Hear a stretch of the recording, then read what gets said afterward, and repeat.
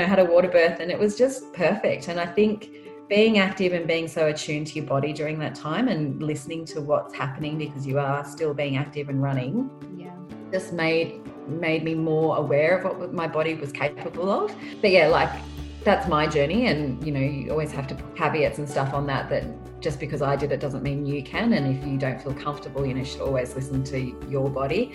But it was a great journey, and I always felt like I was so connected to her. She was sharing adventures and journeys, and we'd go out running with the girls and she was there, and I think Willoughby was there in the pram and she was on the front of me, and it was this real sort of connection. And we have continued that connection with running as they grow. It's just part of their life. So it was a fun journey. I really enjoyed that part of pregnancy. Welcome to the RMA Podcast.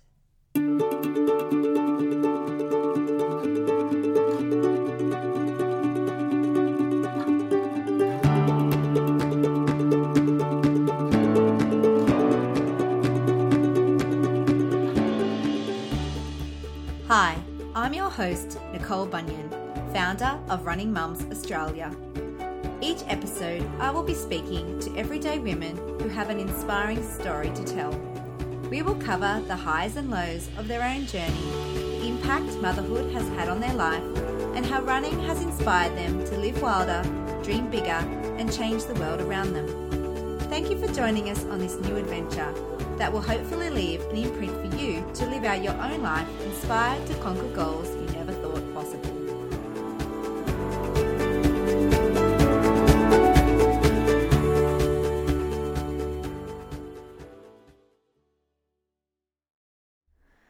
Well, hello everyone. Welcome back to another episode of the RMA Podcast. I'm glad you've joined me today. I hope you loved our last episode where I talked to my beautiful friend Juliana Nagy about her experiences in migrating to Australia from Hungary and finding connection and community through running. This week on the podcast, I speak to someone that a lot of you will know, RMA Ambassador Mel Sykes-Bridge.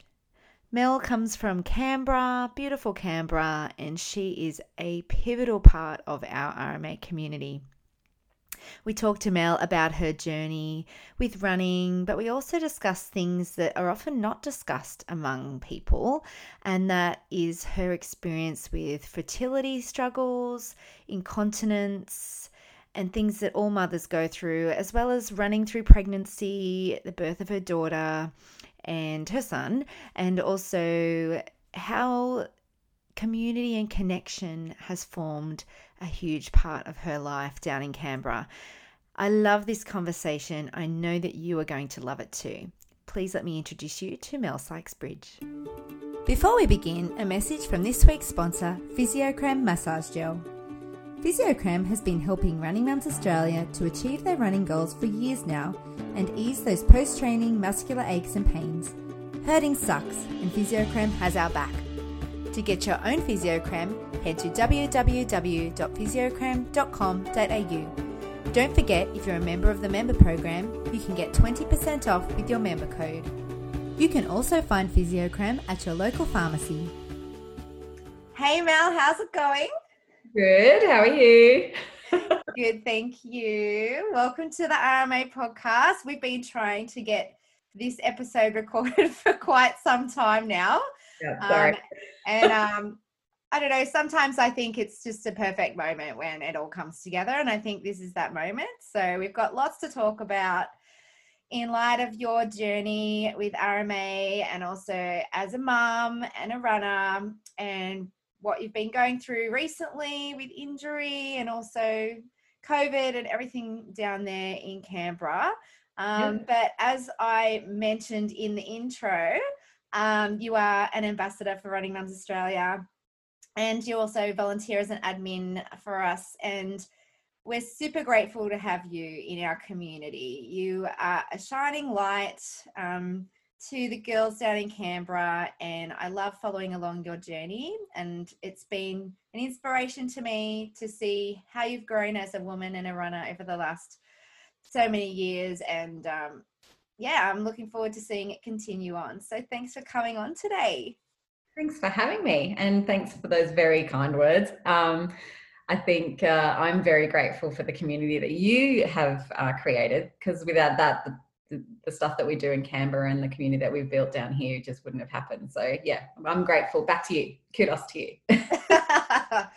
Well, we know that it takes a team, and that, being part of community is just that it's not just one person. And so I'm really thankful for all the things that you do for the girls down there. And I love seeing the camaraderie and the strength of the women in Canberra.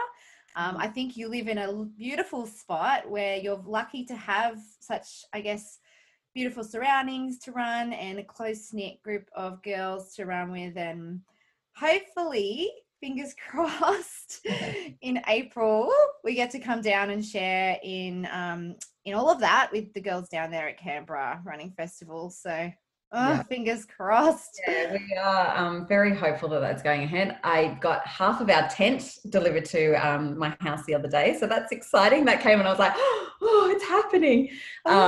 So yeah, we love it when particularly like the closer Sydney group and the Illawarra group, and when the people manage to come to Canberra, it's so much fun. We always go out for dinner, and we have a massive cheer squad, and we have the tent there. Hopefully we can still, with COVID restrictions, have some sort of assembly where we can come together. Definitely still be able to do a dinner of sorts, but it's always a really great weekend, and I think I find myself in floods of tears most of the time, because I'm just like so inspired watching people come down that finish chute. It's so much fun. I don't even have to run in that event, and it's a great one to be a part of. Yeah, I mean, I haven't even signed up yet myself, and I don't know if I will, if I'll run or if I'll just be there like, cheering along, because I don't think I've actually ever run when I've come to Canberra, except one time when we didn't even have the RMA tent at the end. I just come down and support because it's so much fun just to be there and talk to everybody as they come. And I will mention a big thank you to Run Down Under, who have funded the tents for us around the country to some of the girls. So we've got 3 tents that were funded through funds from Run Down Under from our community who joined our team. So yeah, that's really good, because that means that, if girls want to get together in their local area, some of those key states have tents now that don't have to be flown in and all that kind of stuff. That's amazing. So I hadn't realised that's what wow. Yeah, well, so that's where the funds came for that. So we had around $5,000 of funds for Run Down Under to use this year. Normally we donate to charity, and this year we decided that we would use those funds to be able to give. I think I've given WA, Canberra, and what was the other one? South Australia. That's it. Anyway, 3 tents to those states, so that the ones that sort of didn't have a close access to a tent. So Sydney has one and Brisbane has one. So yeah, so that's exciting. Awesome. Exciting times. So those that don't know you, as I mentioned, you are an RMA ambassador. You live in Canberra, but do you want to tell us a little bit about you, your family, where you live, what you do, and then we'll get into a little bit of your background. Yeah, sure. So I've lived in Canberra probably most of my life. I was born in Sydney, but lived here since I was about 4. And I married a Canberra born and bred boy who was, 3rd or 4th generation Canberra. And we live in a beautiful spot in Canberra, very close to the trails, which is exactly what I love.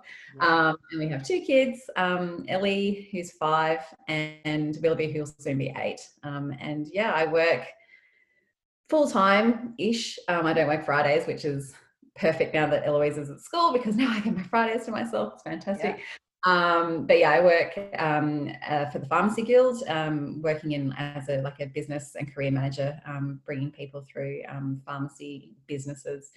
That's probably a little bit about my background. Yeah, it's good. And so you said you grew up in Sydney. I was born in Sydney. My dad's actually from Scotland, and my mum is Sydney born and bred. So I've got a bit of British heritage, I guess you'd say. It's probably where some of my speech comes from, when people hear me say things like put that in the garage and, go and get some yogurt. And, I always get a bit of ribbing from some people. So born in Sydney, we actually moved to the coast for a while.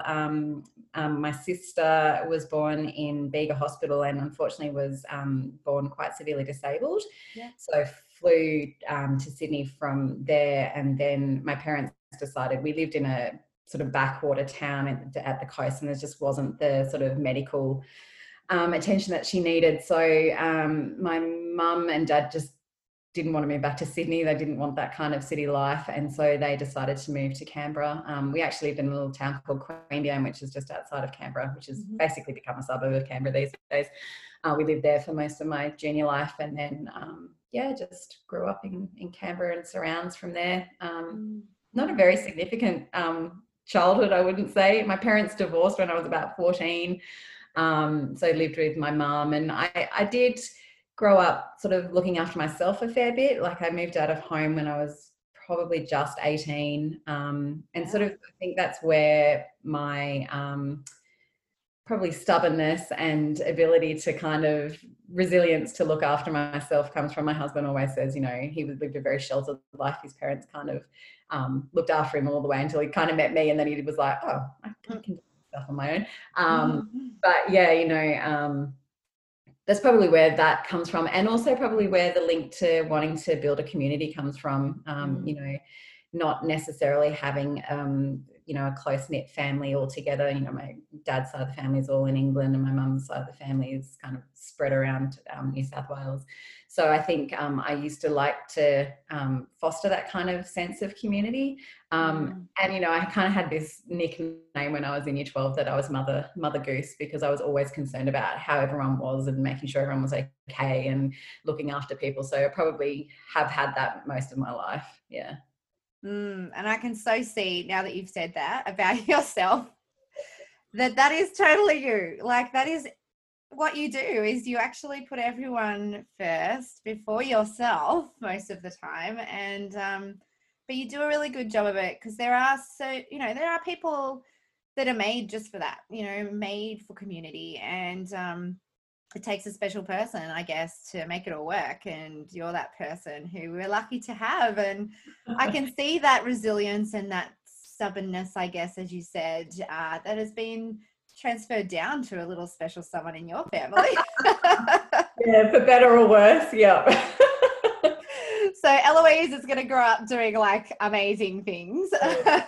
She's already like the actress or I don't even know, but she's a born performer or something. Yeah, she certainly is. And I feel like I encouraged that a little bit too much, potentially. But yeah, so cute. She's that whole little poem of, when she was good, she was very, very good, but when she was bad, she was horrid. That's always. I love it. We love her though. Yeah. And she's a great little cheer squad. Both of my kids have grown up doing the running mum stuff, like from a very young age. I've run with both of them. I'm sure we'll talk about this, but run with both of them, and they've come to all the events, and they volunteer at Park Run, and they do all of that stuff. It's just part of their life, that they expect it. When Eloise goes to bed at night time, she just says before she goes to bed, "Mum, are you going for a run in the morning or to the gym?" And so I have to say, she doesn't necessarily like the fact that I'm going out in the morning. She's a bit of a Klingon in that way, but it's just, she knows that I'm going to go somewhere and do something. So that's so cute. So in light of you now being quite an active person as an adult, were you active when you were younger? Did you play sports, or were you involved in team sports or individual sports when you were younger? Yeah, sure. So I was active. I started doing ballet when I was about 4 and did that for about 11 years, quite a lot. So I probably went to about 3 ballet classes a week.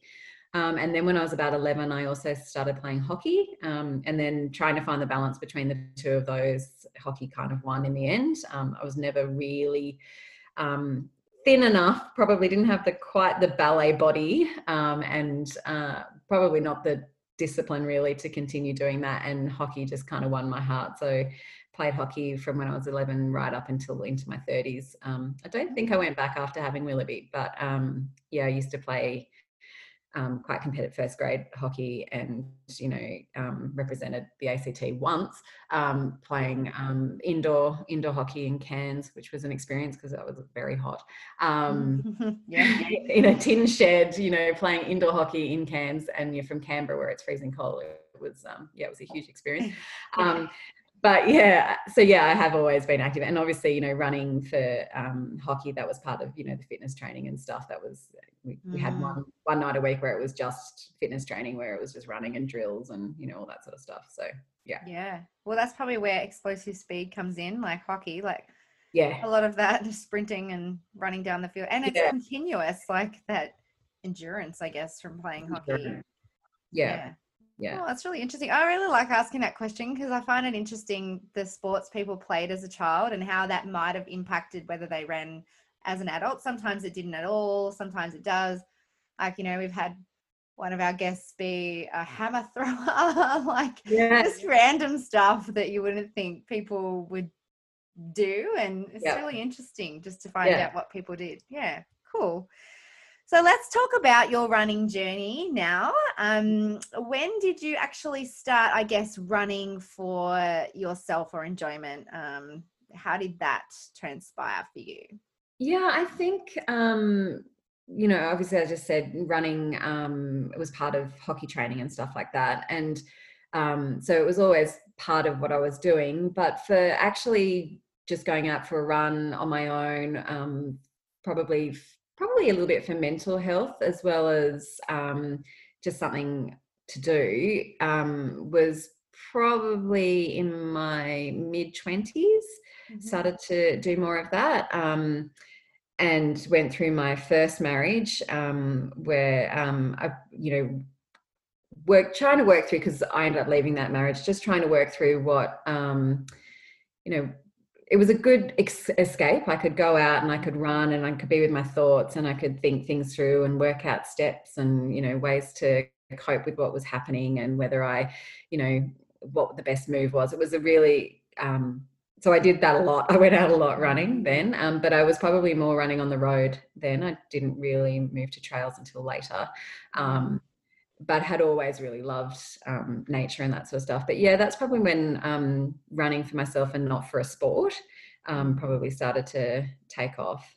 So it was more sort of for your mental health, I guess, and I guess for just that time to process things and be by yourself and think.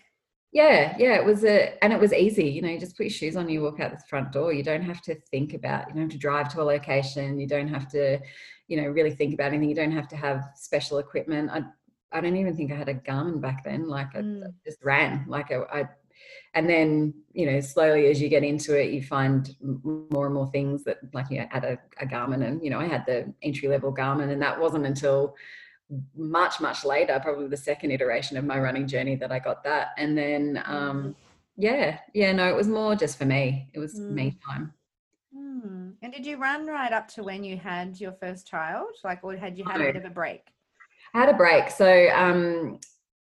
I ran for a while, and then I don't know why, I kind of just probably worked a bit too much, and then was running a little bit here and there, and that's when I started to I moved into my future with my future husband, and we lived back onto a reserve, and so I could run up there a lot, and so that was my 5K in the morning. I could go and do that before work or whatever, and so I was doing that a bit, and then we got married and then decided we were going to try for Willoughby, and we had to go on a fertility journey. And so I kind of got it in my head that maybe I shouldn't be training so much and shouldn't be running as much. And, not sure if there's any, you hear so many conflicting stories, and your GP and your midwife will say one thing and people will say something else, and everyone's bodies are completely different. So for me, I kind of went,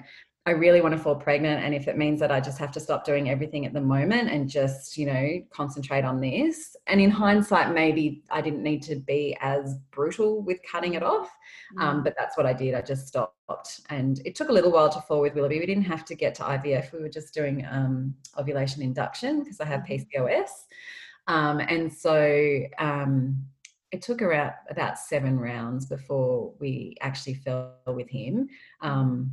But yeah, I think I was just I just knew it was going to be difficult. So I did just want to give myself every opportunity for it to happen. So yeah. What was that journey like? I mean, it's interesting because there's been quite a few people I've spoken to recently, and some of our guests too, that have mentioned that they've had to go through fertility treatment to fall pregnant. And it's funny because we don't actually realize how many people that affects and how many people actually do. Well, I didn't realize how many people actually do have to go through that. What was that experience like for you? I mean, obviously you had no children at that point as well. So this was going to be your first attempt at having a child. So what was that like? Yeah, it was interesting. I mean, it's, we have a really great clinic here in Canberra that pretty much it's 1 or 2. When I was going through, it was probably 1 or 2 that you could choose from. Now there's probably heaps. But this one was very frequented, and I remember going there after speaking to the gynecologist and her saying, you're going to have to try some medication, and we'll go with injectables, and what you'll do is you inject and you do this, and then you have to come every couple of days to have blood tests. And I remember going there and taking Jonathan once, and that's my husband, and he's saying, I can't come back. Do you mind if you do this on your own? And I said, yeah, it's fine. Like it just became routine anyway. I didn't really need him to be with me. And it was probably pretty awkward because there wasn't many men that would come in, because the women would just quickly come in the morning and have their blood tests and leave. And his comment was, you can almost smell the desperation in the air. And it was true. Like, it was just like everyone in that room is just there for the same purpose. And you could just feel like some people would be in tears sometimes, and like it was a journey that, maybe I was a little bit naive, but I was kind of like, oh, it'll be okay. And I'm always a very positive person. And Jonathan, always says to me, oh my God, can you stop being so positive? You've got to find some, where is the negative?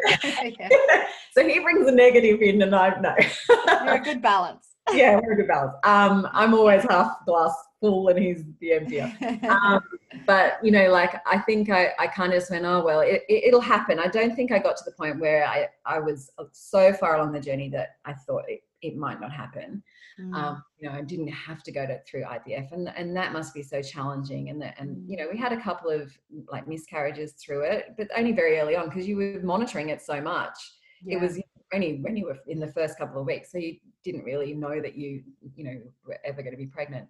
So yeah, it was a journey, and it's hard when you go into those places because you just don't know. Like, I walked in and I saw someone from work, and we both eyeballed each other, and it was like, oh, okay, do we talk about this or do we not talk about it? Like, is this difficult? But then when you start talking about it in a forum like Running Mums, like you said, everybody, it seems like, has had some sort of journey to pregnancy, whether it be a miscarriage or whether it be fertility treatments that take years. And then people who have been on fertility treatments and then stop their fertility treatment and they fall pregnant naturally when they stop trying so hard. And all these amazing stories, and then the really terribly sad stories, stillborns and all this stuff. But the thing about Running Mums is that people are willing to talk about it.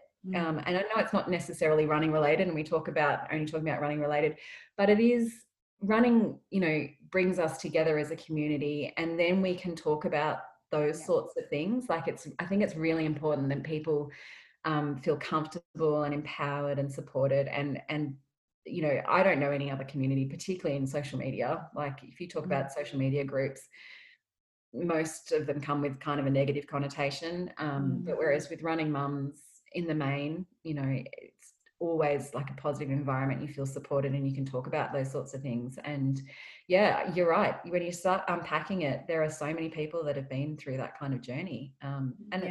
It's great to be able to talk to other people that have been through it. Yeah. And that's the thing about RMA, is that we are blessed to have And we've worked hard, you know, as a team to be able to keep our community online like that, so that it does feel like it's a safe place. You know, everybody is open to share about their journey, and we feel like, you know, we're all a bit of a tribe. Like, we've got each other's back. And I think things like fertility issues and that need to be spoken about, and people need to realize, and that's the beauty of a place like RMA, is that they're not alone, and that they do have other people who have been through it, who can share in that journey with them. And, you know, it's been great having people like yourself who share so much of their own personal journeys, whether it be fertility or whether it be, you know, like we'll talk about it later on in this podcast, you know, issues with incontinence after pregnancy and all those sorts of things. They're real issues that women face. Yeah. And they're issues that typically people don't talk about, but need to be talked about. So I think we're doing a good job as a community in being able to raise these issues and give people a place where they can share and have a voice. So yeah, so you've been a big part of that change with women in Australia and in our community particularly. So yeah, thanks for sharing that little part of your journey there, because actually I didn't even know about your fertility treatment. So there you go. Something I've learned that's new today. Yeah. So you have shared a lot in RMA about running with your children, and also running throughout pregnancy. So I'm really interested to share on this podcast. You have shared in our website and on many posts in RMA about running while pregnant with your children, or particularly Eloise, but you did share with both. But do you want to talk us a little bit through that journey? What was that like to run through pregnancy? Were there things that you needed to consider? And yeah, what was that experience like for you? Yeah, sure. So as I was saying before, I kind of stopped with the fertility treatment with Willoughby. I didn't really run. And so after I had him, I didn't run through the pregnancy either, for fear of, you know, what might happen. And so after I had him, he wouldn't go in a pram for like 6 months. So we would just go for walks with him, like on me. And then when he finally decided he'd go into a pram, it was basically when he could kind of see me that he would, you know, it was fine.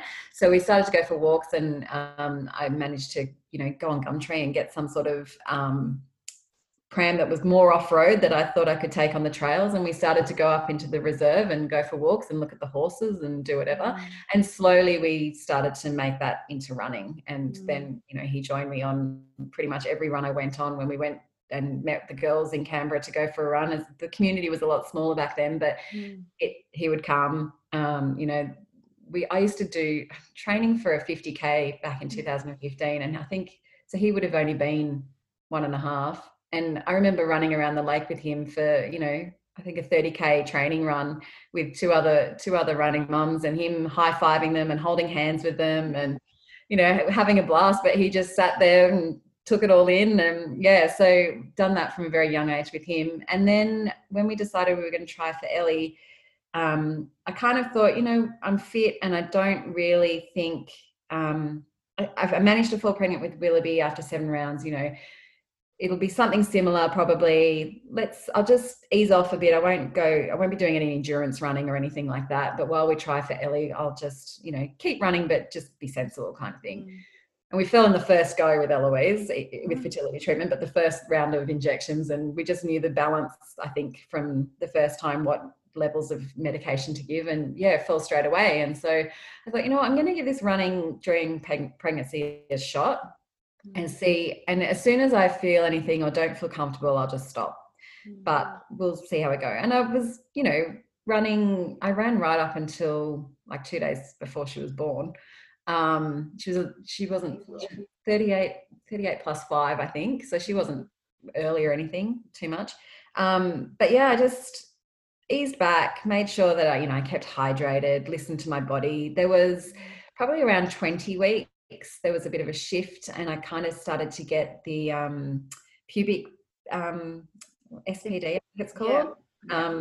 And so I went and saw an osteopath, and he kind of treated me for like 2 visits and just realigned me a bit, and off I went again. So that was great. And I wasn't running ridiculous distances or anything like that. Like there was no ultra running or anything. Although some women can do that. It depends on what your body is attuned to and what you feel comfortable with and what your, health providers are telling you to do. My midwife was really supportive.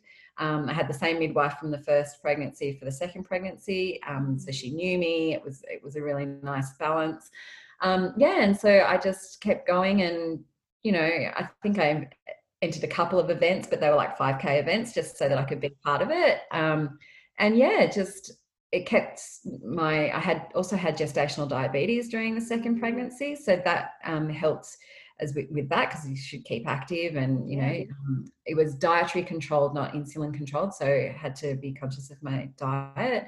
And I really attribute the running and keeping fit, and probably that helped to keep weight off, to the most amazing birth. I had a terrible birth with Willoughby. I had to be induced because I got preeclampsia.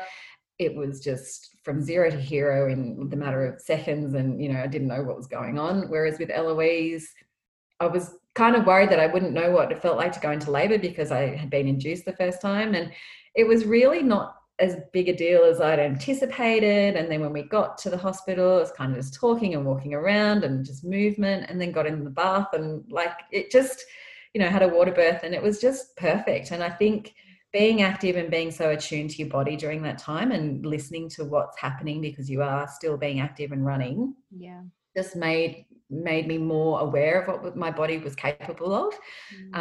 But that's my journey, and you always have to put caveats and stuff on that just because I did it doesn't mean you can. And if you don't feel comfortable, you should always listen to your body. It was a great journey, and I always felt like I was so connected to her. She was sharing adventures and journeys, and we'd go out running with the girls, and she was there. And I think Willoughby was there in the pram, and she was on the front of me, and it was this real sort of connection. And we have continued that connection with running as they grow.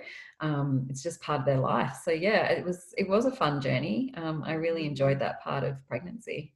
I really loved following along too. And for those that want to know more, they can read your blog posts on the RMA website. So they just search your name, and I'll put the links to them in the show notes. But it was a really special time, and we felt like we were also part of that journey, but I think it gave women a little bit of a different perspective on being active while being pregnant, because so many people are scared or worried about it. And I think you're right. I think just listening to your own body, obviously following the directions of your health provider, but being attuned and listening to your own body is key, and knowing when to pull back or when to have a go. So, you're lucky that you were able to share that experience, and it's been really nice to see that continue on after you've had your children, and being able to help them, I guess, continue on in your journey running out of your belly, in the pram.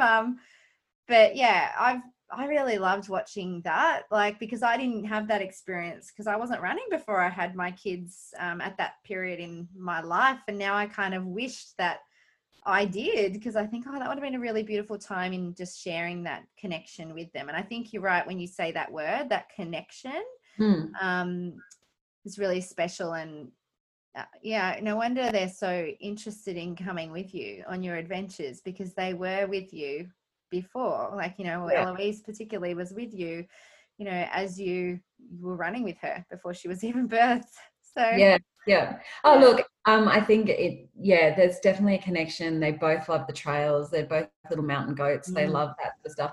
But having said that, running with children isn't always fun. No, I do like to run without them. I sometimes like to run without them. And, you have to go prepared when you are, taking them out in the pram. Make sure you've got lots of snacks and distractions, and, because they're not always willing to sit there for hours on end. Sometimes they but in the main, it's been a really great journey. What is something that you really love about taking them along with you? Because obviously you've had to do a lot of that over the years. What's something you really love most about sharing that experience with your kids? I think it's taught them a lot. particularly during COVID, when I was saying, one of the things I've said to them doing above all, I don't really care what's going on, but be kind. It is the most important thing for you to do, is to be kind.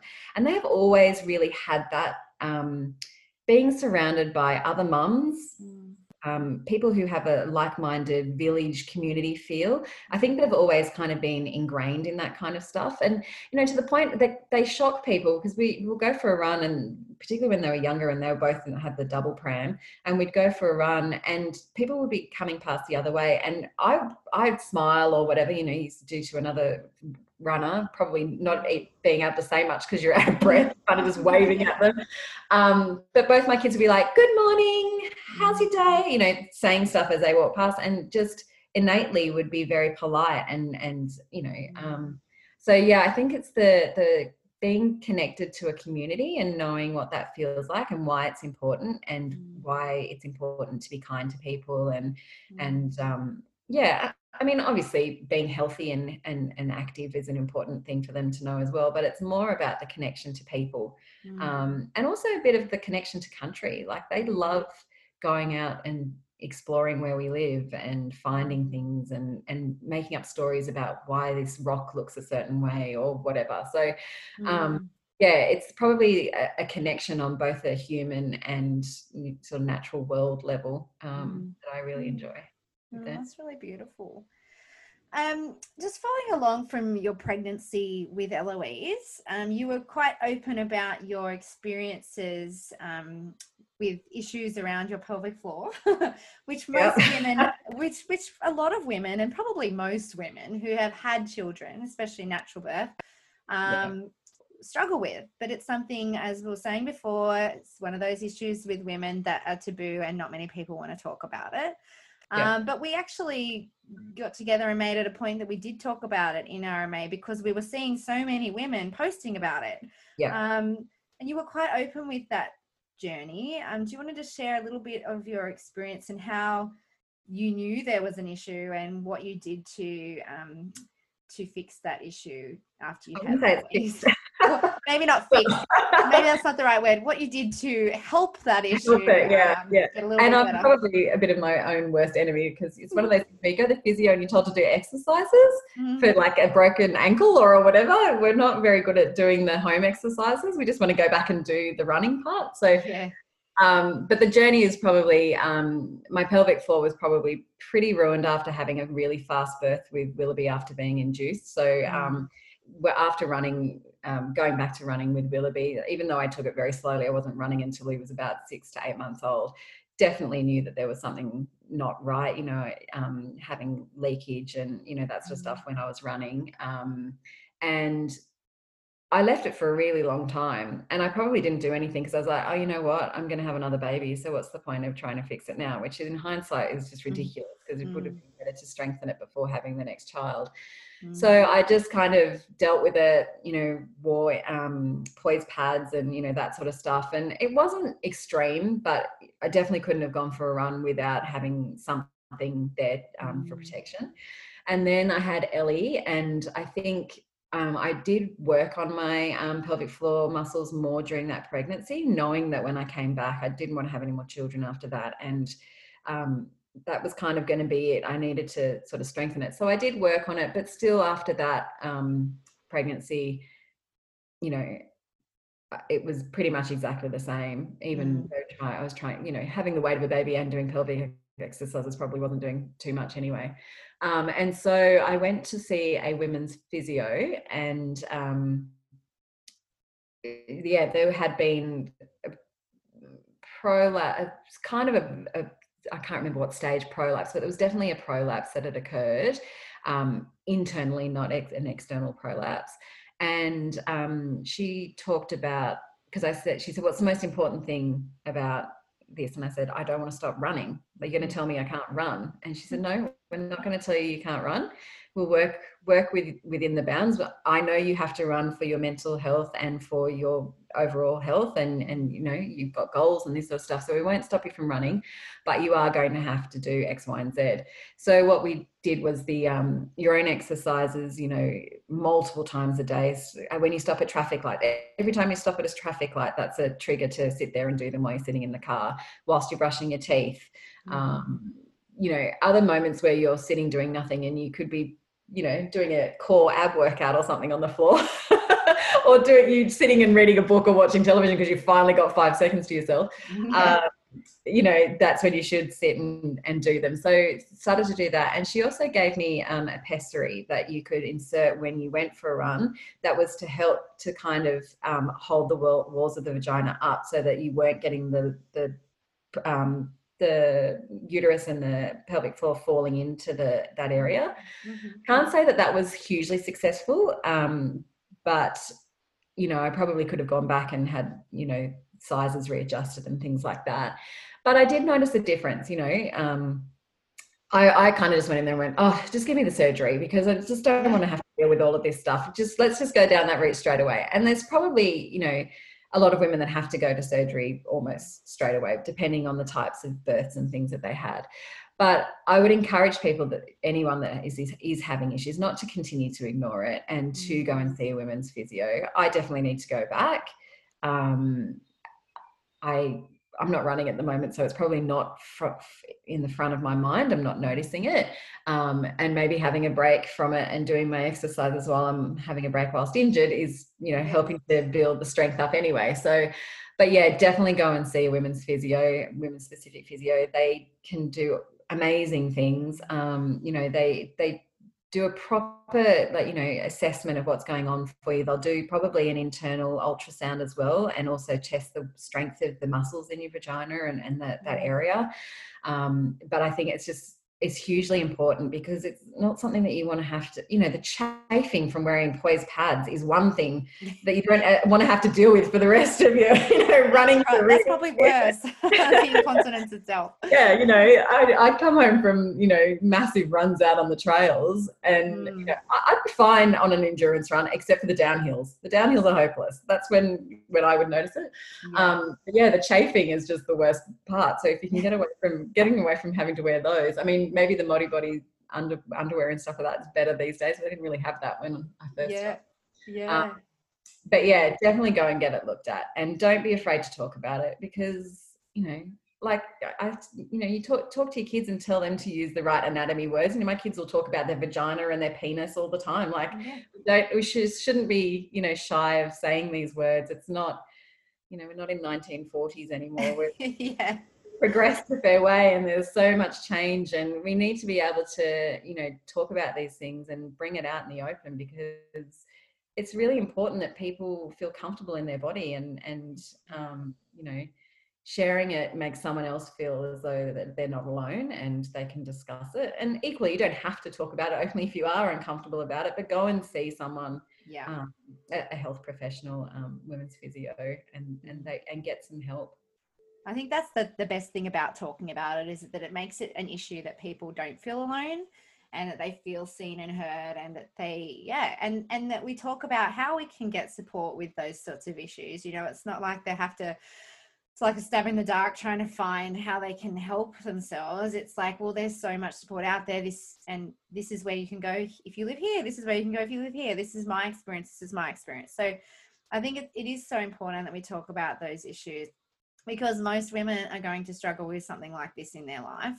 And it's natural. It's a natural thing to talk about, especially as women. I feel safe and comfortable talking with a community of women about these issues. And that's why we have a community of women in RMA, is that we can, get alongside each other. So thanks for sharing that part of your journey. You know, it is something that a lot of women are going to go through. So and I think, keep doing those exercises right now while you're not able to run. Should be your intensive, should be doing an intensive exercise regime on the pelvic floor, because it doesn't matter if you've had children recently or not. No. As we're getting older as well, we need to, and myself, I'm telling myself this now as I say it, that I need to be doing them as well, because, even running down Kadumba on the weekend, I was like, I got to the bottom and I'm like, I just been to the bathroom and I know I need to go again. And it was like, I know, I need to start working on my pelvic floor better. So, there's things like that are going to be issues that we have to deal with and manage throughout our whole life as women. It's the anatomy that we've been given, and we need to be on top of it. It's just like if we are injured in any sort of way, we tell people in RMA to go and get checked by a physio. There's no difference here with these issues around pelvic floor and incontinence and things like that we should be treating it the same as any running injury. And another good piece of advice, which you touched on and that, Jess Trengrove was saying in her podcast interview, is that everybody who has a baby who is a runner should really go and get checked by a women's physio before they return to running as well. Like it's important to go and get checked out so that we know that everything's good to go in that area, or what can we do to strengthen that area if we are wanting to return to running after pregnancy, or if we've been running throughout our pregnancy as well, as you had. Yeah. So I want to talk about now how you actually found RMA. Where did you come from? How did that experience happen? Was there a particular moment that you clicked on RMA on Facebook, or did someone tell you? Like, what was that experience like for you? So I think when I started to come back and I had Willoughby, and Canberra's a very small place, and you see lots of people running around the lake and that sort of stuff. But how those people connected was a bit, I knew there was, the YMCA running group and stuff like that, but that was everybody.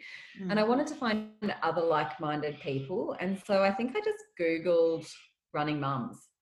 And of course, Running Mums Australia was probably one of the top searches in that, I guess, because I'm in Australia and I was looking for that.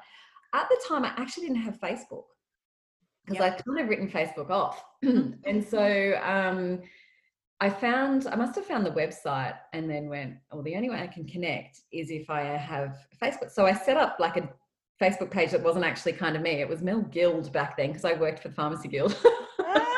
That's funny. And so I just set it up as like a private thing, so I could join the Facebook page. And that was 2014, I think. Yeah, I think it was 2014, because it was and I ordered my singlet because I wanted to feel like I was part of the group. So I got the original white singlet, and retro singlet. It doesn't fit me anymore. There's lots of yellow kind of sweat patches, stains on it, and, so old. And I wore it to the ACT Vets athletics half marathon, and I was a lot fitter back then. And I ran around the lake and felt proud that I had this shirt on. No, there was no other RMAs to be seen that I knew of. Anyway, they didn't have a shirt if they did. And I finished, and I was super excited, and I had Willoughby there at the finish line, and took photos in my Running Mums singlet and posted them on the Facebook page, and just felt really proud that I was part of something. And then I think it was must have been in September that year, it was the Canberra Times Fun Run, and I wore my singlet again, and this time I saw another singlet. And it was only one that I saw, and it was a white one, and it was Emma Munro, who actually lives up Highlands that way. And I was like, oh my God, and we actually spoke to each other and became Facebook friends from that day, and kind of was like, I was like, oh wow, there's something in this. There's a community here. And spoke to her, and have spoken since, and said, when you're in Canberra, come here, and all that sort of stuff. And then just from there, it just kind of exploded. And someone put a post up maybe later that year that said, any other RMAs in Canberra and wanting to run around the lake? And that was Shirin and Debbie. We turned up at the lake, and there was three of us there, and we went for a run around the lake, and it was really great to have someone to run with. And I was like, yeah, this is fun. I'm really enjoying this. I'm part of something. And just from there, I was like, all right, I want to run with someone else. And we became really like good friends. Debbie and I ended up training and doing our first ultra marathon the following year. And, you know, it became something, and we trained all together, and it slowly grew. And then the community got bigger and bigger. And then when I started to put some events up to say, in Canberra, you know, if you want to come and meet some other like-minded people and do a lap around that, it doesn't matter what your ability is. You can walk, you can bring the kids in the pram, because I had my kids most of the time. Yeah. Bring your dog, do whatever you need to do. And yeah, it just kind of developed from there, and haven't kind of looked back, really. Yeah. Oh, I love it. And that's what it's about. That's what it's about. It's about those, making those connections, you know, forming those connections and inspiring and encouraging other like-minded mums to get out, be active and connect together. Yeah, that's the premise of it. And it's always been. And some of those women now are my best friends, you know, like probably before that I had lots of friends, but never a truly kind of best friend from school or anything like that. I didn't really continue those friendships after school, kind of moved away and didn't really see those people. But some of the people that I met in RMA, I would consider my best friends, and, you know, and they've been through so much stuff, you know, their stuff, our stuff, my stuff, our other people's stuff, you know, it's, it really, it's a game changer. It changes people's lives, definitely. Yeah, that's really beautiful. What kind of experiences have you had over the last, so you said 2014, so 7 years, I guess, roughly, that you have had while being part of the RMA network that you may not have had, do you think, if you had not have joined that? What kind of things stick out to you in your mind? Obviously, the adventures that we've been on. So first and foremost, like some of the places we've visited and places that we've run. So obviously getting to go to New Zealand with a couple of pretty crazy chicks and running around a bloody volcano, like that was an experience. Wasn't it? Discovering more about where we live, you know, like we've been pretty much on every trail in Canberra. We haven't, and some of the ones that are nearby you have to kind of drive to get to, but there's so much more for us to discover out there, and setting up those events. Our snow runs, when we get a big group of girls together and we go out and we run in the snow, like that is so much fun. I really have to come down for a snow run this year. I have to come down. Maybe it'll snow in April. Yeah, you never know. You never know with Canberra. It could snow next week. Those sorts of, the adventure is some of the experiences that I'll take away forever. The friendships, some of the experiences, and then just watching how people support each other through some really shitty times and some really good times. Watching people celebrate, people have babies, you know, sending people flowers when something's not going great, rallying around people, getting together to, you know, one of the girls broke her ribs a while back and she has 3 very active boys, and people rallied, made dinners and lunches and dropped food to her house and went around and walked her dog and took the kids out for a while, and, you know, stuff like that. During COVID, that whole experience during COVID, staying connected, having that community already built to be able to continue to be connected during that time. Yes. That was huge. Like, we set up Zoom calls so that we could talk to each other during lockdown. We organised a high five video where we all did little videos of us high fiving each other and snipped it together, so it looked like we were all still being able to connect to one another, and sharing that more broadly across the national sort of landscape. Yeah, I loved that. Yeah, and that was fun because everyone was having fun being part of that. It made you continue to feel like you were still connected. There's been some terribly sad things that people have had to go through, losing parents, and you know, more broadly, people across the country losing children, and people battling cancer, and, you know, lots of different illnesses and mental health problems. And, you know, being part of this community is just like, without it, I just don't know how some of us would have survived some of these experiences. I'm a bit emotional talking about it, but I think despite whether you have a really tight-knit community where you live, you feel as though you can always connect with people through the Facebook page. I am incredibly lucky for the women that are in Canberra. Like, they always say to me, oh my God, you're so great bringing us all together. But without the type of people that we have here, and the people that want to be connected, and the people that are so community focused, you know, they'll do anything for you. You just have to say one thing on Facebook and people are messaging you, rallying, you know, all of that sort of stuff. We just have a really lovely bunch of women, and it's huge now. Like, I don't know how many people come to some of our events, but you know, we call the old crew, and then we've got lots of new crew, and there's probably a middle crew. And we're all shapes, sizes, abilities. Yeah. You know, there's the fast group. We know who's going to go out first when we go for a trial run. You guys go first. Yep. We're the middle. We're the back of the packers. And it just works. You know, we go, if we do an out and back, it means that they get to go as long as they need to go and come back, and we can all finish at the end and either have coffee together or go for a swim or, it's, so many experiences that have occurred in the last 7 years that just make me go, wow, if I hadn't been part of this, what would my life have been like the past 7 years without all this? Because I am immersed in it, but I'm gratefully immersed in it, you know, like it's not like there's ever a time where I'm like, oh my God, I've got to do something with RMA. What are we doing for RMA this week, you know? Well, it's enriching. I guess that's the word I think of. It's enriching. It's, you know, I often say to my husband, like, gosh, my weekends would be boring. Like, you know, or my life would be pretty boring if it wasn't for RMA. Like, I just feel like I'm just always one day away from an enriching experience with someone, or learning about something, or a new place to explore, or new people to meet. And the good thing is that, and you touched on it, like, you know, you do live in a beautiful part of the world. And I guess Canberra is kind of like a little hub.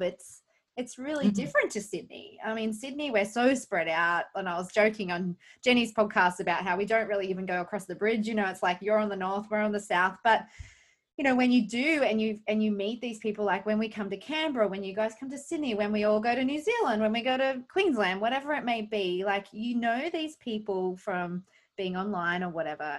But yet you feel like you know them so much more. And you get to meet these women who just all have different stories. They're different types of women, different places, different sizes, different abilities. As you said, you know, you've got the people like running in the Olympics to people who are just starting their journey, but we all feel that we have the connection with each other. And then in our own personal, in our own smaller communities, we have those really deep, enriching experiences that we all need so much. So that's part of why RMA exists. It's to connect women and to give them hope, to give them something to look forward to, and give them a more enriching life, you know. I wanted to touch on your journey has sort of evolved from when I first met you. You were more of a road runner. And obviously that was probably more circumstantial in a way too, because you had little kids and you were running with the pram and all those sorts of things, but you were actually really good at running with the pram, mind you. I was like, wow, how can you run so fast with this pram? But you did so well. But then you kind of morphed into a trail runner, which is a woman after my own heart. So what led you to being more, I guess, destined for the trails now? Is this an age thing? Was this just something that you discovered and thought, this is more me? What's that journey been like for you? I have always loved the trails, but probably when, as you say, it was easier with the children in a pram to run around on, you know, pavement. But growing up, I spent a lot of time in the bush around Canberra with my dad. We used to go camping a lot, and back in the day it was ride motorbikes, but, you know, and go camping and spend time, you know, exploring places out, particularly in the Brindabella Ranges and the Namadgi and stuff like that. So I already had a kind of an affinity with those areas. And I just love being in nature. You know, I could go and sit out there all day. And so it was definitely in my heart to go and do that. And then once, as you say, as the kids got older, I could not have to take them on all of the runs. I can't even remember the first time I went on the trails. I'm trying to think. But we kind of started training for the event was called the Canberra 100, and we went into the 50K event, and it was several of the peaks around Canberra on the trails of the Centenary Trail. And so we trained a lot on the trails for that, and, you know, found some places that I didn't even know existed. And then that was just, you know, I was like, right, well, that's it, I'm sold. I wouldn't say I don't like road running. I like the events of road running because you can, line the streets and you can cheer, and, the finish line obviously is exciting. But I actually really like smaller events. I'm a small event type of person. And particularly in Canberra, we have some really great small events where everybody knows everybody. Everyone's there supporting one another. And you're just out in this beautiful area, beautiful areas that are so close to our houses, literally out our back doors. And so we're really lucky to be able to do that. So trail running isn't where you have to get in the car and drive to the Blue Mountains or drive to a national park or whatever. It's just here. So I think a lot of people in Canberra have morphed into trail runners because as you get older, but across the board, and we have so many groups that have kind of popped up all over the place now, different training groups and different events being set up and, all this sort of stuff. We're really lucky. It's really flourished. And so it's fun to be part of that. And I think also as you get a bit older, trails seem a bit kinder on your joints and I think, probably get to my injury in a second, but I did a fast 5 on pavement and the next day, no, look, I think it's because I only had been running on trails and then I ran on pavement. So that's a bit different and tried to go fast. But it's definitely kinder when you're wanting to do longer distances as well. I think it's kinder to be treading softer ground than to be pounding on pavement and concrete and stuff like that. I mean, that's a no-brainer really. I mean, probably got more chance of falling over and scuffing your legs and arms, getting an injury for some sort of broken bone or something from running on the trail. But I think that's part of the fun because it's such mixed terrain that you're really challenging yourself, if it's, single track or if it's fire trail and then it changes to scrambling up the side of a mountain or whatever. It's just so varied. Whereas I think you have to have a different sort of mental strength to just continue on the road. Those people, really have a mental strength to really, not that you don't have a mental strength to go do an endurance event or any trail event, but when you're just doing the same thing on a road, it's quite monotonous, and you really have to have that, endurance of mind to continue to run on a road. So in terms of the trails, and not only trails, like obviously all the women in Canberra don't just run trails, but in terms of the RMA community down there, your role as an RMA volunteer admin and also as an ambassador is, it's always been, there because you are one of these people that inspires and are so good with community. What sort of, I guess, stories or, experiences have you seen come out of the stories of the women down there that may have joined RMA who weren't particularly runners to start with, or who just dabbled in running, to what they're doing now? Have you got any particular stories that you'd like to share of women in the Canberra community that have been impacted by your strong knit community of women down there?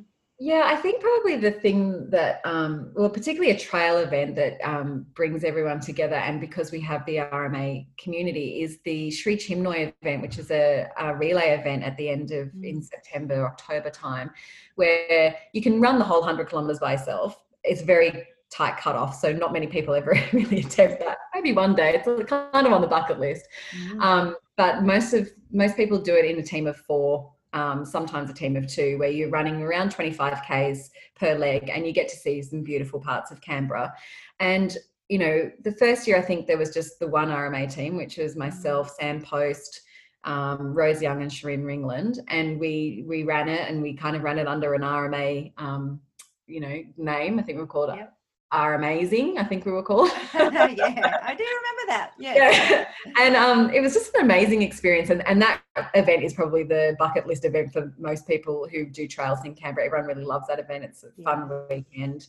And you sort of support your person each way around. And then the next year, I think we had 4 or 5 teams. And then the next year we had 8 teams. And then, it just became bigger and bigger. And what we would do leading up to that is on the weekends, we'd set up a training run on the course so that people could see what it was like. And it would be mixed abilities. So some people might do the whole course. Some people might do some of the course.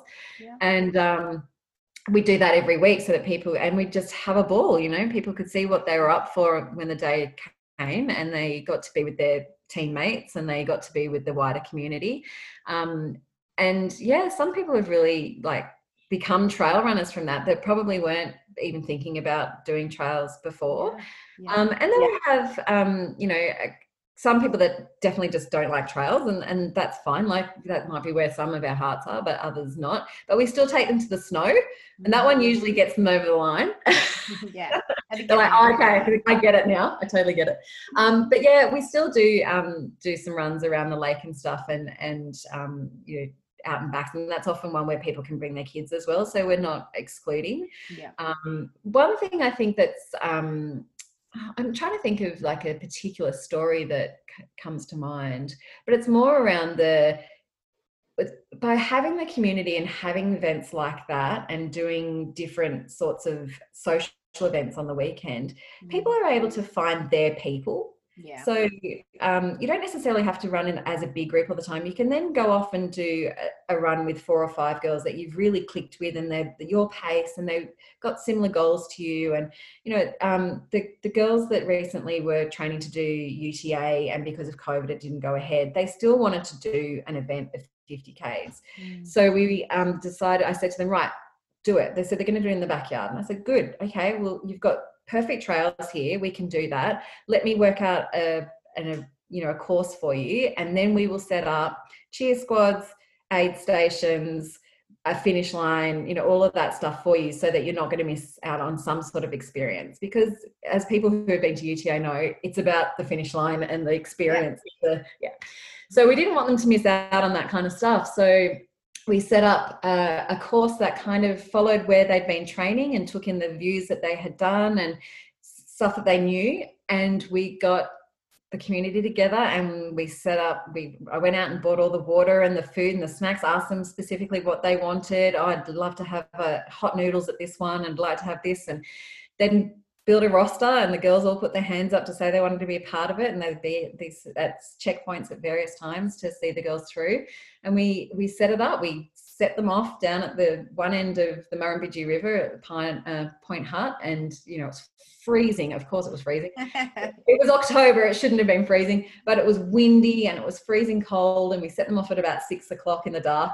And off they went, and then we met them at the next checkpoint, and the rain was kind of coming in and out, and then there was bits of sunshine. It was the weirdest day weather-wise.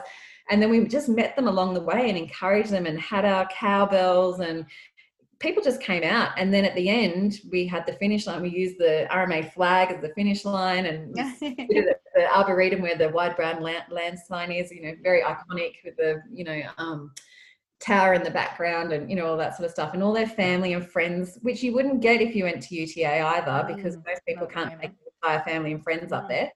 They were all able to be there at the finish line as well, and we all had the cowbells and cheering, and it was just a really amazing experience. And that was because they wanted to do something, the community wanted to support them, and we just made it happen. Now we're thinking about making it an event every year.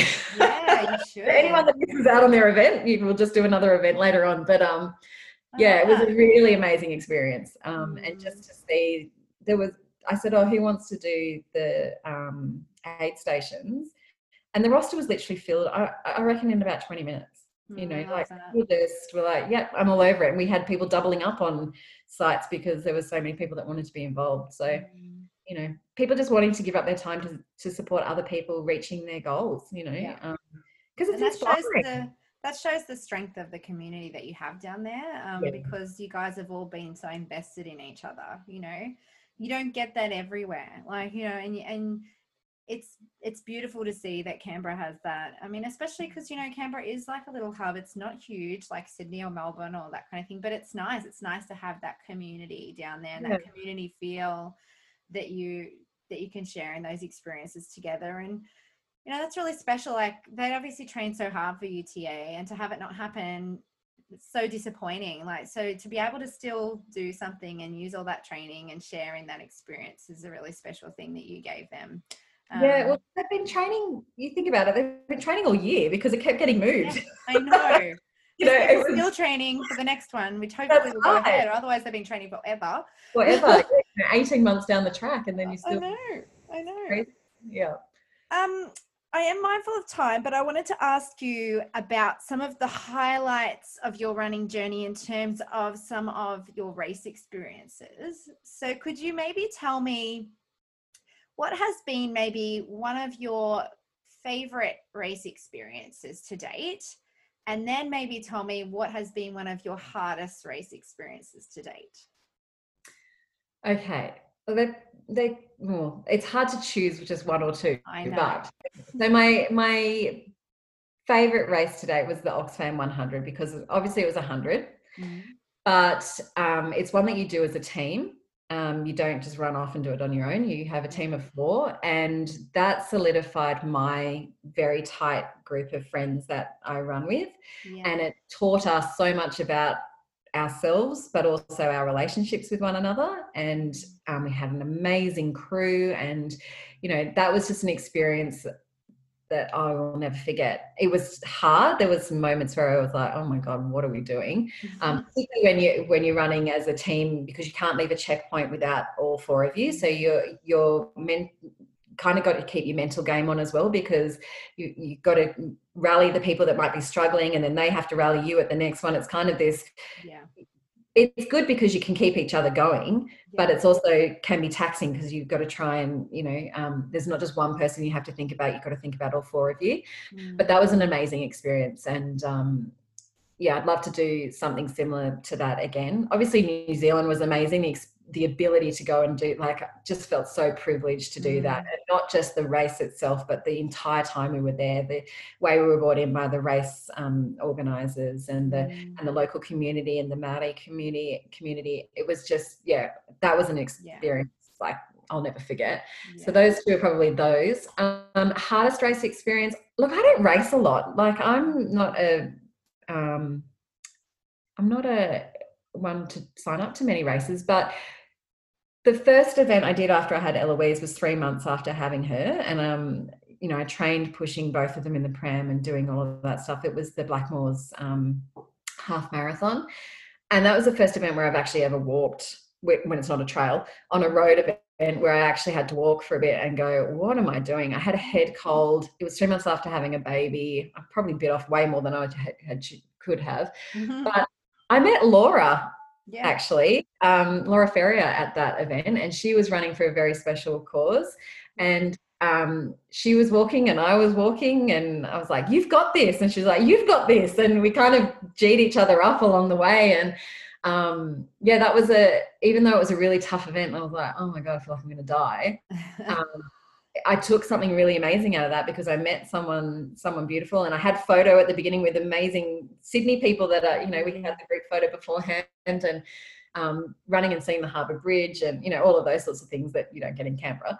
That was probably a very tough event for that sort of feeling that. And events where I've run with the kids in the pram, the one where I did the Canberra Marathon in the rain with 2 kids in the pram, that was a highlight.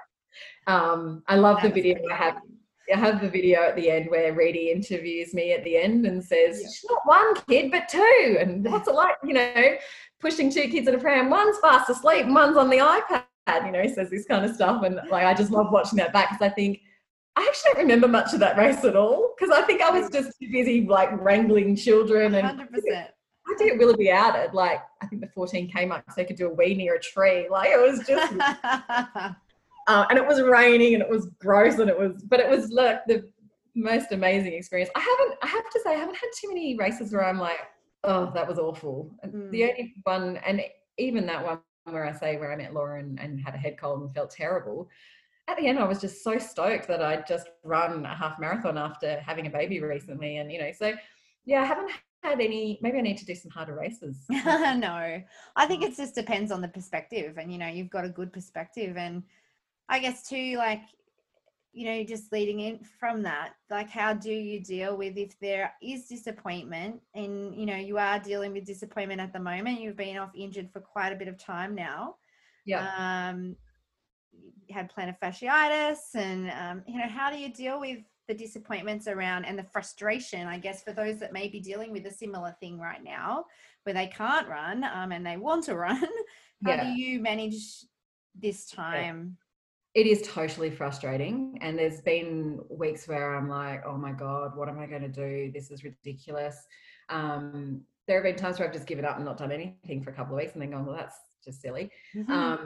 I think when you have an injury that's a long-term injury, like it's one thing to have an injury where you can get over it in 2 to 4 weeks and you can see the light at the end of the tunnel. That's probably a bit different.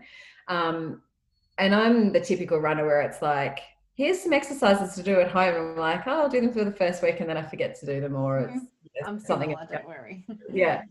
So I probably need to do that a bit more. But I think being part of the community has made me stay connected, even though I'm not running. So like, for instance, when we set up our social events now, and it's actually given me a better awareness and perspective because I haven't been in this situation before. What it's been like while I'm setting up all these social events and running events for those people that can't participate, what it must have been feeling like for them. So I've actually had a little bit of guilt, but also given me more perspective to go, right, well, from now on, even when I'm back running, I need to arrange these events where there's the running group and then there's potentially a walking group. So and not have to be the person that's organizing both of them. And that's the other thing I've learned through this is that I can't lead a running event at the moment. So who can I call on to say, do you mind doing the runners and I'll do the hikers and we'll still meet at the end, or whatever it might be. You take them on one course and I'll take them on the other. So really not having to do it all on my own. It's taught me a lot of that. But really the perspective from other people, you guys have gone out running, but I can't come because I'm injured. So I think I've always said, even if you're injured, still come along. But I probably haven't made it explicit that there is a running group and there's a walking group, or there's just a sitting and having coffee group. And so from now on, I think that's something that I will change going forward. In terms of maintaining fitness and getting back from an injury, it is hard. Like, I've put on loads of weight, but I call that the COVID-7. It's not quite 5 kilos. So, I look at where I was this time. I was training for Archie, which is hopefully going to go ahead for people this coming weekend, which is an amazing race. Another highlight for me, another amazing race, Mount Buller in Victoria. I was probably at my peak fitness this time last year. So I can't compare, look at photos or look at where I was on a journey and go, oh my God, how did I get from here to here? Because life is, it's linear. It's just things happen and things change and goalposts change and priorities change. And we all had a pretty terrible year last year for whatever reason. Whether you were in lockdown for 8 months for the poor people in Melbourne, or whether you were luckier like us in our little bubble in Canberra, we still struggled. We still had lots of things going on and missing out on events and things. I know people were missing out on some really big things. I think having an injury puts things into perspective and you get to see things from different angles. The way forward for me is just to come out the other side and it's just about adventure. 2021 for me is about getting back to running, enjoying the process, staying connected to the community, and not going to get any PBs this year, that's for sure. And I'm not aspiring to do a 100K event this year. That might be, a couple of years down the track. But, your running journey doesn't just end when you get an injury. You come out the other side. You've had some big ones going into UTV. You've done some decent injuries, and the disappointment, it's hard to deal with. Thankfully, I didn't have any races. I got my A race in before we got locked down last year, and hadn't really planned to do any other ones from there. So just have to come out from this and continue just to be surrounded by positive running folk and just remind myself to be grateful of things rather than dwelling on the stuff I can't do. Be grateful of the things that I do have, and probably the thing I'm most grateful for are the people that my friends that have come into contact with because of this community, this village. 100%. And that's the thing about being injured while being part of community is, yes, it is hard because you feel like you're missing out, I guess, in a way. But as you said, making sure, I guess everybody has a responsibility, I guess, or a role to play in that they they are mindful that there are people that may be a part of their community group or their closer knit community within RMA or wherever that that might be injured. And, you know, how can we structure our training or even our social runs or whatever it may be to be able to include those people? You know, as you said before, even when COVID hit and you were doing the Zoom catch-ups, like being connected is the most crucial part of it all. Mm-hmm. So checking in on them, checking what they need, if they need anything, or just, yeah, we're going to run here this weekend. We know you can't run, but meet us for coffee after, like that kind of stuff. So, you know, it's about those connections, and it will take time. And sometimes it takes a lot longer than other people to get back into it. Sometimes people never get back into it, but they still want to be part of the community and connected. And I think that's where we need to be mindful of all the different parts of the journey, because it's never going to always be rosy. It's always going to be up and down. Yeah. Is there one event that is on your bucket list? You did mention before that you want to do another 100, but is there a particular event on your bucket list anywhere in the world that you could go that you would want to do, that you've always thought about? One of those ones that gnaws at you? No, it's really weird because people talk about that all the time around what's that bucket list event. I think it's because I enjoy the adventure without the event stuff. I don't really like, I think, and because we've seen that we can set up our own events. Yeah. kind of like, well, we don't need an event, we'll just do our own. Just do our own social runs, yeah. Particularly in Canberra, like obviously 80% of our national park burnt last year, and which is devastating, and we aren't allowed to go back into a lot of it because it's still not safe to do so. Mm-hmm. But once that reopens, I would like to do some more trail running. There's the highest peak in the ACT is Bimbury, and I'd love to go out there and maybe do a camp run type thing. I think the one thing that is on my bucket list is the Australian Alps Trail, which is the trail that goes from Victoria to Canberra. It's about 600 kilometres. One day it'd be obviously a multi-day thing. It wouldn't just be like we just keep going for 600 kilometres. But there's a few of us that have said that we want to do it at, you know, an adventure where we'd probably have to get people to come in and meet us at some points, but a lot of it's isolated, so we'd have to carry a lot of it. So it wouldn't be necessarily a lot of running. It'd be a run hike kind of scenario, but would just love to do that journey. Wow, I'd love to do that journey with you. Yeah, it would be a really amazing event. Amazing experience. Yes. Yeah. I think, is it Bo Sims? Is that his name? Bo, that the guy that part of the Run Nation Film Festival, the guy with the orange beard, he did like laps around his property. Yes. He has done that event, and I think that's what fueled it. We went to one of those film nights and watched him run that by himself. I don't think I'd do it by myself. I don't think there's camping by myself in the middle of nowhere at night. I don't think I could do. I have to take at least one other person with me on the journey. That's probably my biggest bucket list thing to do. Yeah, I think the thing is with the bucket list things, I think for me too, is it's more about the experiences with others now more than a particular event as such. But yeah, I think we're a bit wired similar in terms of that kind of thing. I mean, I love the events, don't get me wrong, I love them and I share about them and I plug them and all that sort of stuff, but I just find running with my girls on the trails in beautiful places so much more enriching. I think the goalposts changed a little bit. I don't know when it was. I think there's like, you might have like one or two events that you really like the Shoot Team No one I was talking about before. We'll do that every year, and if we're not in the position to run it, like if we're injured, we'll be there volunteering or crewing or doing whatever. And there's probably one or two bucket list ones, you know, like Archie was one of my bucket. I really wanted to do Archie. It was just a beautiful location, and I'd love to go back and do the 100, which is the Oscars Heart to Heart. That would be. We could do it together as a team. You can do that. That's a team one. Yeah, because I was going to do the Archie, and I had planned, but then COVID. So yeah. Well, hopefully, fingers crossed, they come out of lockdown on Wednesday. Hopefully, they still are able to go ahead with the event. Because there's some. After me doing it last year, others were like, "Oh, what's that like?" I'm like, "Yeah, you definitely have to do it." And now all these people in Canberra have gone. I'm like, oh my God, please, I hope they can still do it because it's such an amazing.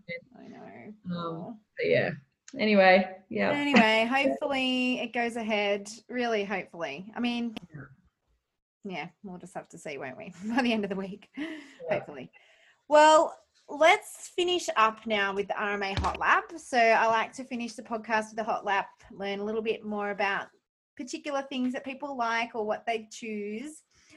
So for you, I've got 5 questions, a little bit different to some of the ones I've asked in the past, except for the first one, which I like to find out. What is your favorite race fuel or fuel that you like to eat on a long run, snack, whatever it might be for you? What do you like to ingest on an adventure?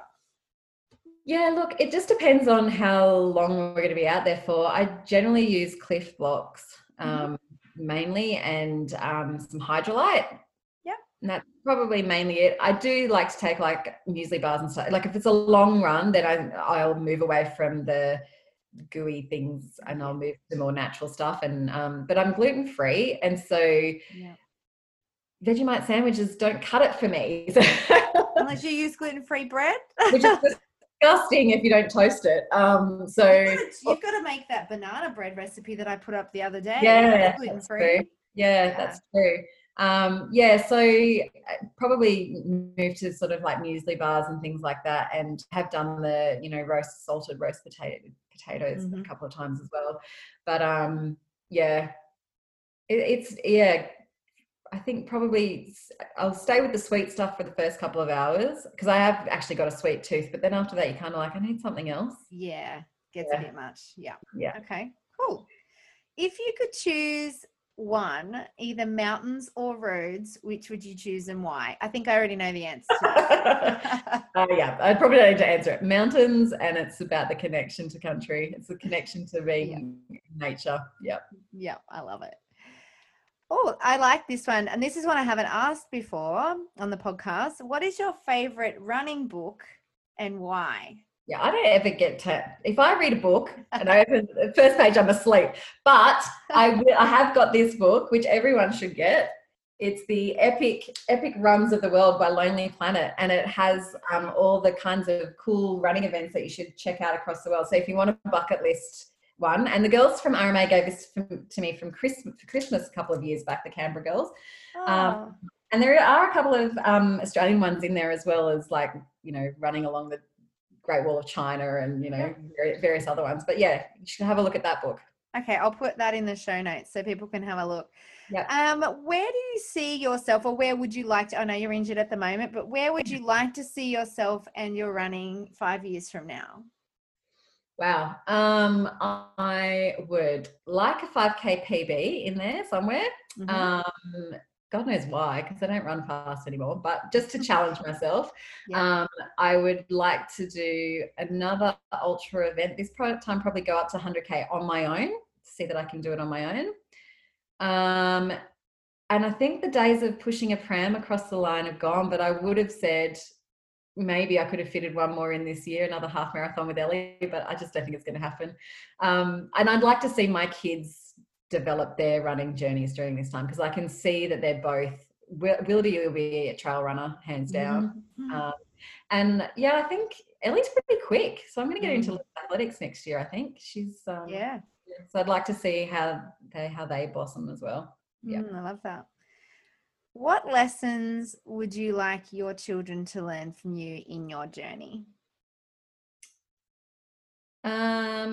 Surround yourself with like-minded people that support you on your journey. You can't do it on your own. It might seem like an individual sport, but it definitely isn't. If they aren't runners and just for life experience, the community stuff, take away the be kind. Always be kind, always ask people how they are, involve yourself in other people's lives and have a genuine care for people. Like, it's that genuineness that I want them to take away, that not just part of this because, it's a job or it's what's expected, but it's a genuineness behind it. I want you to genuinely care for people and genuinely be kind to people and find people that are your people and surround yourself with them. I love that. Well, thanks, Mel. Thanks for joining us on the podcast. I've had such a beautiful morning talking to you. And I mean, it's been long overdue. I think we need to do this more often, but also I just can't wait to see you in Canberra. And if the race doesn't happen, well, I'm still coming down. I've got my accommodation and hopefully it'll snow and we can go and run on the trails. But for those that want to follow along your journey online, and those obviously that are in Canberra, where could they find you online so they can connect with you? Obviously through the RMA page. I'm usually there somewhere hovering around. You can connect with me directly, like through Messenger on there. My Instagram's runmumsb. So you can find me on Instagram, and we also have the ACT event page that you can link with other like-minded mums through there. But yeah, if you just literally put a post up on RMA and go, hey, Canberra mums, you'll have about 20 people literally go and do this, come and see us and do this and do whatever. So yeah, you won't be alone for very long. So hopefully you want to be around people. Yeah. We're there waiting. I won't have much choice. Yeah. Well, thanks, Mel. Thanks for joining us today. No worries. Thanks for having me. Well, what a refreshing conversation that was with Mel, talking all things community, connection, and those little conversations that women should be having together, because they're things that we all struggle with and go through. And we're so lucky to have the community like Running Mums Australia where we can share in these experiences to help each other. Next time on the podcast, I have a beautiful conversation with an RMA, Amanda Richardson. Amanda actually lives in Canada, and I talked to Amanda about her journey moving across to the other side of the world, her experiences before that with finding RMA, what that connection brought her, and her experience with missing these connections as she relocated with her family to the other side of the world. We talk about what steps Amanda took to find community and connection again, especially in light of the recent COVID pandemic. Amanda has formed a community, Chicks Run the Six, over in Canada, similar to what RMA brings women over here in Australia, and I look forward to sharing this new journey with her. Through this conversation, we discuss how community and connection is so important, especially to mums, along with stories from Amanda's journey, running the world, and her love of plant-based nutrition. So tune in next time for the podcast. I look forward to sharing yet another amazing story with you. I just want to draw your attention to the fact that over the next few weeks, I will be putting up a few pre-orders for winter gear, as well as our new Sunrise design singlets and t-shirts. So if you're interested in winter gear, head to the website, runningmumsaustralia.com.au, where you can order yours.